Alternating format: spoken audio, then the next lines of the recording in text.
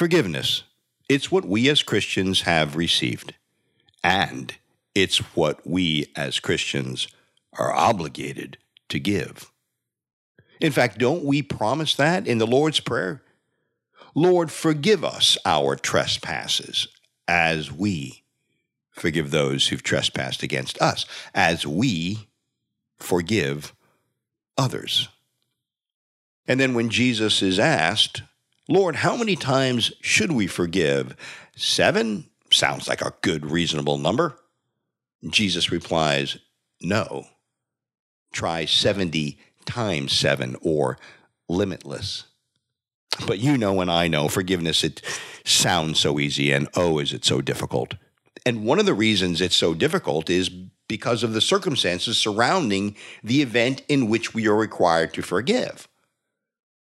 I mean, what if that other person, the person who did the damage, doesn't care, isn't remorseful, isn't contrite or asking for forgiveness? What if they don't even acknowledge the damage that was done? And then what about the nature of the damage, the extent of it? I mean, look, somebody bumps into you on the street. Oh, sorry. Yeah, no problem. I forgive you.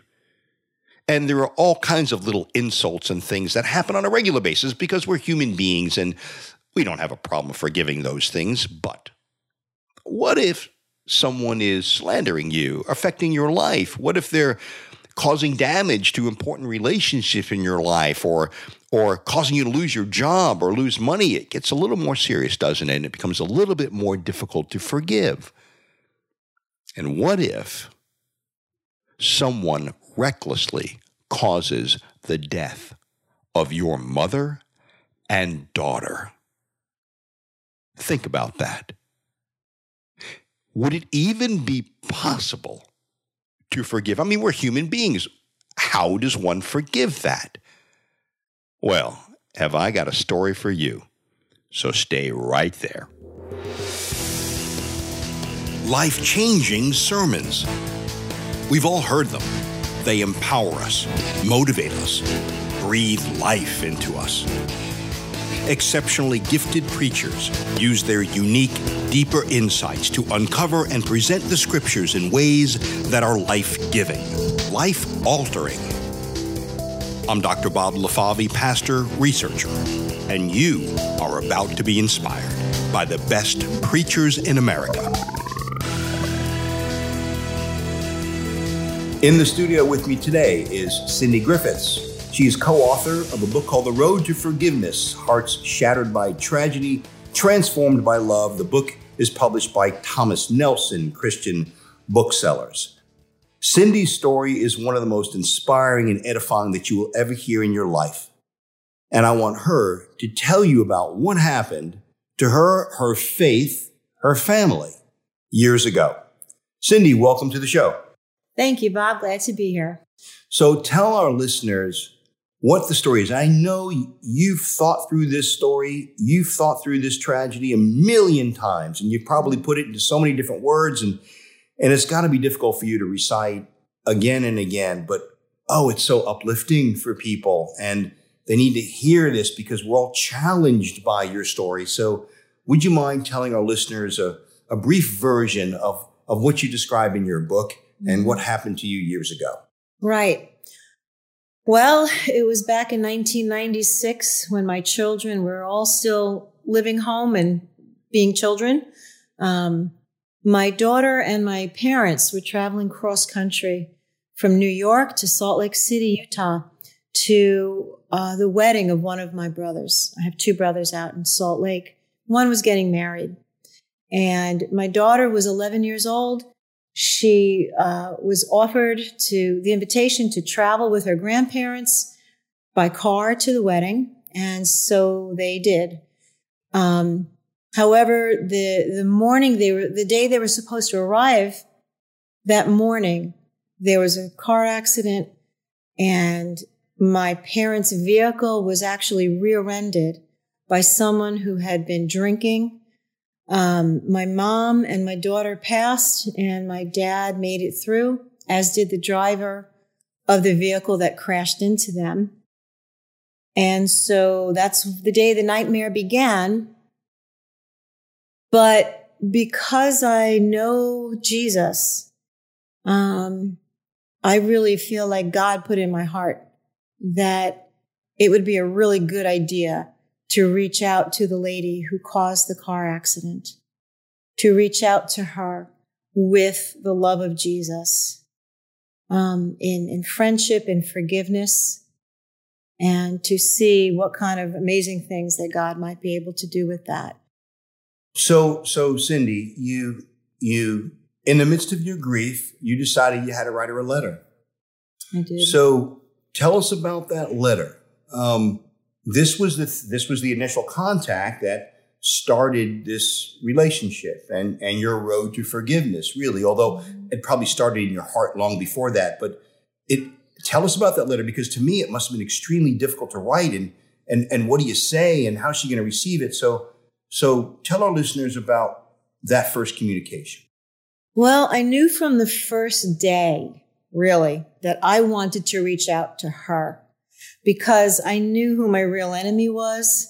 And to me, enemy, as a follower of Christ, my enemy, according to the scriptures in Ephesians 6:12, says our enemy is not our fight, our war with our enemy is not against flesh and blood, but against evil powers and spiritual forces of wickedness in heavenly places and this sort of thing. So even from the first day, I just had it in my head, she is not my enemy. She's not my enemy. There's someone else who is. He just uses her. He used her. He uses people.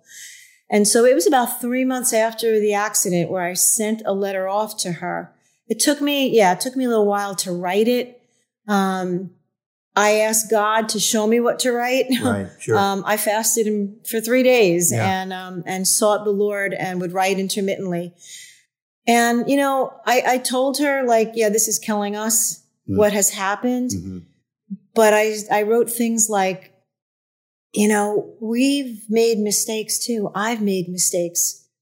Maybe not this drastic, but in God's eyes, against a holy backdrop, a holy God, I knew that we all make mistakes, and I made mistakes. So in the letter, I said, we forgive you. Yeah. Because Jesus has forgiven us, and we forgive you. Right.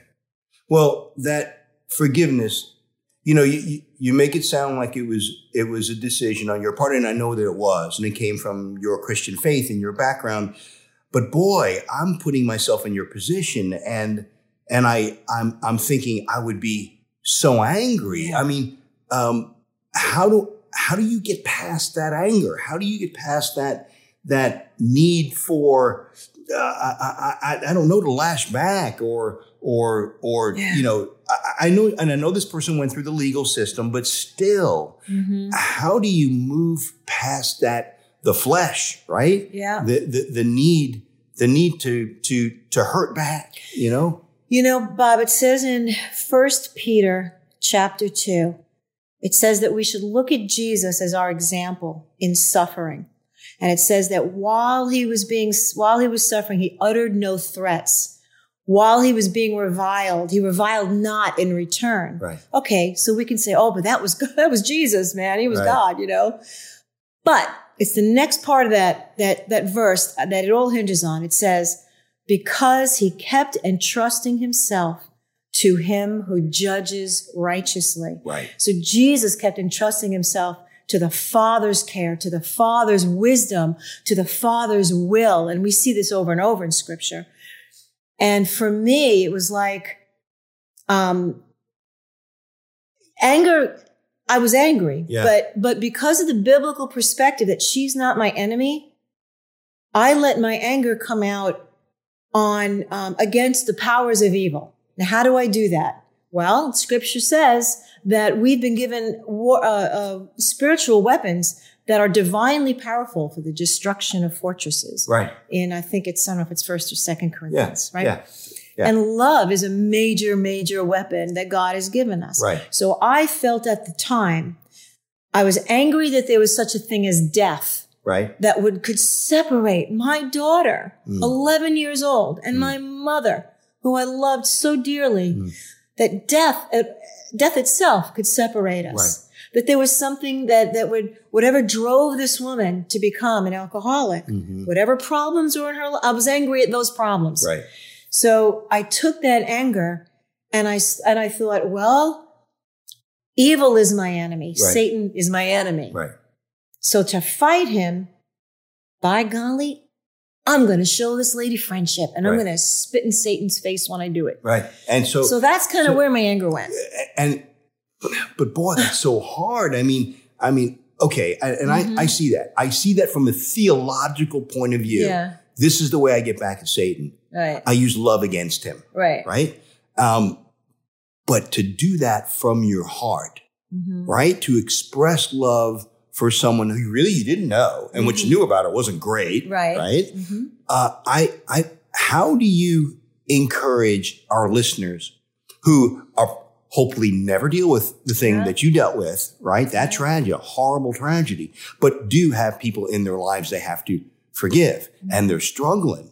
So is there anything that you've learned from your experience that you can point them to that said, look, here's a method. Certainly there's scripture, but is there something, were there steps that you went through? Were there phases that you went through that you can tell our listeners, hey, this is normal, or but okay, so you reached out to her, right? Or would you have been okay if you never heard back from her? I had to prepare myself. Yes, that could have happened. Okay. Yeah. Okay. See, because I think in all these, in everything, it's we need to be trusting in the wisdom of our Father in heaven. Right. Because things may just not go the way we want them to go, whatever the situation is. Right. But I think, first of all, I think we need to always, especially as Christians, we need to be in the Word of God because we need to know the way God works. We need to know what his promises are laid out in scripture. Right. How can I trust somebody that I don't know? Right. So like even with me in the beginning, with all the emotions and the agony and oh my gosh, the tears, I would continually go to God and cry out to God and wet my Bible with my tears. I mean, constantly. Right. It was like nonstop in the beginning. So, and even scripture says in Isaiah, pour out your hearts before him, O people. And God, you have an everlasting rock and he can handle it. So is that the first step? Is the first step to go to God, ask God for it? Is the first step to offer up forgiveness? What is? Yeah. Okay. That's an interesting question. I think that you pose it that way. I would say the first thing is go to God with just all your emotions, period. Right. And get from God. Right. We can't give away what we don't have. Yeah. And so because I know that God really, really, really loves me, I knew that I can go to the Lord with everything I was feeling, But when I looked at the future and I said, well, now what? And I was praying that God would be glorified through this because part of, I think, what makes a tragedy so tragic is there's like nothing you can do about it. You can't go back and change history. Right. There's a lot of things we can fix in life, but there are some things we can't. Right. And I think that going to the Lord with all those emotions, with all the disappointment, with all the hurt is good. And then to say, well, Lord, if I can't have them back, and I couldn't, I want you, Lord, use this for your glory. Right. I want to see people in heaven someday because of this whole thing. Sure. And it's like, well, Lord, use this for good as only you are able to do. Right. And in one of those times in prayer, just kind of crying before God I was a mess. I just started to sense like, God loves this lady. Yeah. And she must be in a real bad place herself. Yeah. With her life before and what she did. Right. And this would be a great opportunity. Right. To show her, the love of Jesus. Yeah. And that next to having them back in my life. Sure. Like, that's what I would want. That's what I wanted. So really, Cindy, you're focused the whole time has been on Scripture and on God and in your relationship with God. Because I think for a lot of people, you get derailed right away because I can take my anger out on the other person, or I can take my anger out at God.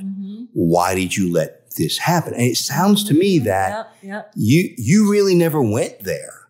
And would you say you didn't go there because you were so grounded in Scripture, or because you really had a deep relationship with God and there was that trust? I think it was the trust thing. Yeah. I think it was the trust thing, because I came to know God in my life in such a profound way, that what Jesus has done for us. Yeah. You know, with laying down his life for us. Yeah. That's where God demonstrated his love. Sure. If he did nothing else in our lives today that seemed like a blessing, Yeah. he bought our eternity. Yeah. He paid a price that we couldn't pay. Yeah. So that is always your default. I think that is so. always the thing you get back to.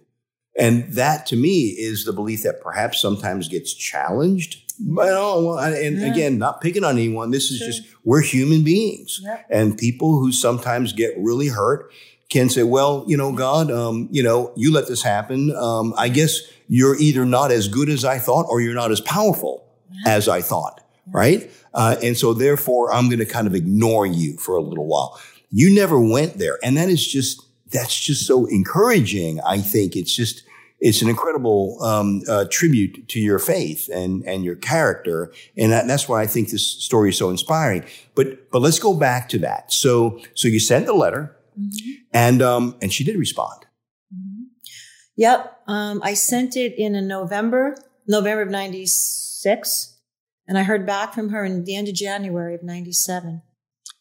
And she said that she appreciated you writing. She did appreciate my writing. She sent me, I think it was 26 handwritten pages. Wow. On large, like computer-sized paper. Like her life story in there. Like a novel. Yeah. Yeah. Yeah, kind of. Yeah. And she shared things about her life. She said she was very apologetic, of course. Yeah. But she also knew that her apologies, she felt, were very shallow. Sure. Not that she meant them to be shallow, but, right. It's going to come compared across to that what we way. were carrying. Right, of course. Yeah. So yeah, she did respond, and I was thrilled because I was kind of hoping that it could somehow continue. Right. I was, yeah. So you started a relationship that way. Yeah. Mm-hmm. And that relationship sort of grew. Yeah. And it without I don't want to put words in your mouth, but you kind of became a mentor. Mm-hmm. And stoked her faith also. Mm-hmm. And so God really used that. Yeah. And of course, then your book, and you're on the Oprah show talking about this as well. It was a big article in Newsday, big Long Island magazine, New York newspaper. Mm-hmm. So your story got out there.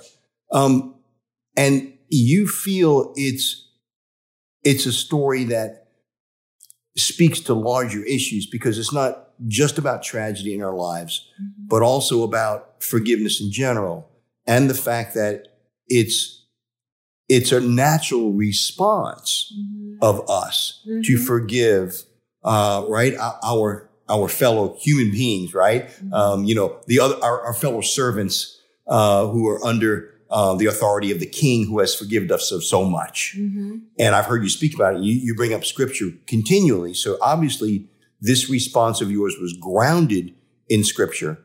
But when you're out talking to folks who hear this, what do you see as the things, and maybe you haven't had this question before, but what do you see as the things people struggle with the most when it comes to forgiveness?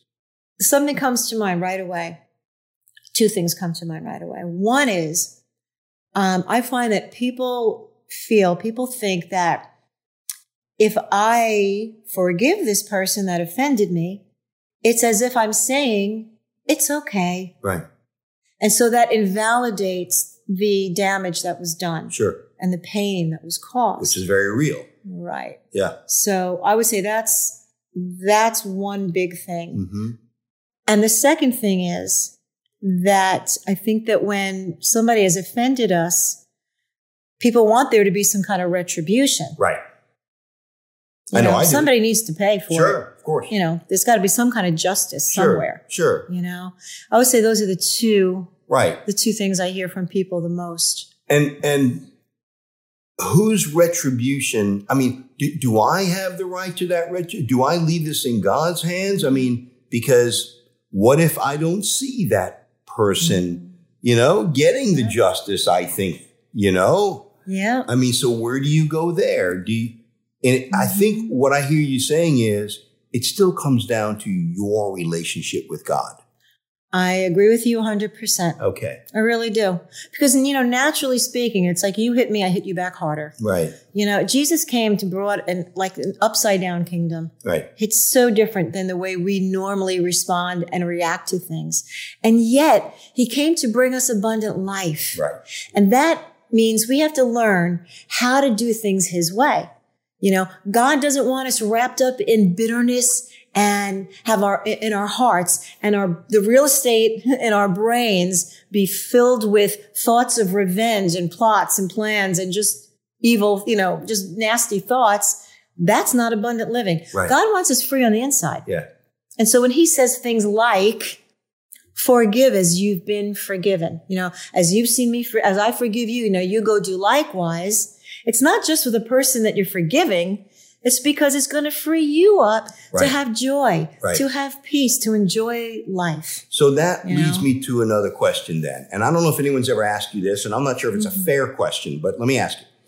So you did something pretty extraordinary. Whether or not you'd want to say that or use those terms, I will. You did something pretty extraordinary. And again, inspiring. What if you didn't? So here you are years later and you are speaking churches. You have a fantastic testimony, a witness. You have edified many, many people and taught them a lot about forgiveness, about themselves.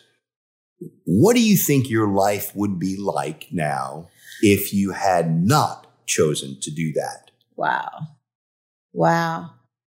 That's really hard to say.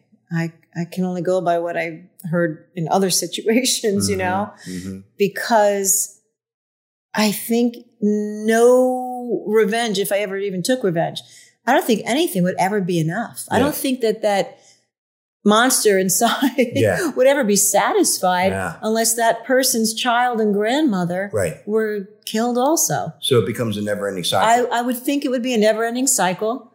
It would probably most likely affect my marriage, my other relationships. Sure. Yeah. And so that anger you would be holding on to. Yeah. That feeling of vengeance, revenge that you'd be holding on to would probably seep its way into other things. Absolutely. And then you would see a lot of things that happen to you in that framework. Absolutely. Whereas here you chose to love in the big things, right? I mean, in this major event.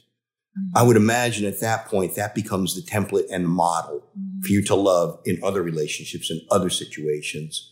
And that then becomes your MO. That's the way Cindy Griffiths operates. She operates out of love, right? So to me, it's not just about this event. It's about the formulation of a character in Christ over the course of one's life, right? So to get back to my question before, which is a tough question. If I come to you and I say, Cindy, I know you've been through this. I'm really having a hard time forgiving. What would you direct me to in Scripture that would help me begin to see my role in a new light? If you could choose maybe one story of Jesus, one saying, one parable that I can focus on that really gets me thinking, maybe I need to rethink the way that I see myself being hurt here and what is owed to me, right? What this person owes me. Yeah. So anything that comes to mind? I would say the parable that Jesus spoke about the slave or the servant who was forgiven much by his master. Right. And then that slave or servant turned around in the road, on the road and saw a fellow slave that owed him a fraction of what he owed his master. And it says, Jesus said, he took him by the throat and said, pay me what you owe me. And when the master's other servants heard about this, they reported it back to the master, who took him and threw him into prison and said, how dare you? Yeah. I have forgiven you much. Yeah. And you turn around and you couldn't forgive for such a small thing? Yeah. Be gone with you, buddy. Yeah. So, to me, the answer is always looking to the love of God and what Jesus has done for us on the cross. Because he paid a debt. Yes, he died for the sins of the world so that the world could be saved. But it's so that the world could be saved through him. Right. And we only get to go through him one at a time. Yeah. We have to come to him one by one, recognize that against the backdrop of a holy God, I have sinned. Yeah. I, meaning everybody, I have sinned. Mm-hmm. God, the blood flowed. Somebody, a human being, gave his life for me and for everyone who says me. That's right. And then when that love breaks our heart, then our heart begins to break with the things that break God's heart. Right. Our hearts begin to break for other people. Right. My heart began to break for this woman. Right. In the midst of all my pain. Sure. Because of the love of Jesus in me. Not my love, but the love of Jesus in me. Right. And otherwise I would never have cared. Yeah. I wouldn't have cared, you know? So it still comes down to your understanding of who Jesus is in your life, your relationship to him in the end. Because that's the context from which you see everything, is that I have been forgiven. We have been forgiven so much, it becomes our obligation to pass on that forgiveness. It's like in the Lord's Prayer, when, forgive us our sins as we forgive. Right. That's not scary. if, it's scary. It's as we forgive. And those two things are tied together. Yeah. Right? Yeah. So I'm promising. Right? I received your forgiveness, Father. I'm promising I'm going to forgive too. So really it is, everything comes down to the context of, do you know how the price that was paid for you? Right. Do you know the blood that was shed for you? Are you willing to accept that sacrifice for the forgiveness of your sins, which was paid for you, your sins past, present, and future? When you do, and what I'm hearing you say is when you really get that, get it. You just don't stand up and recite it, but you get it deep in your heart.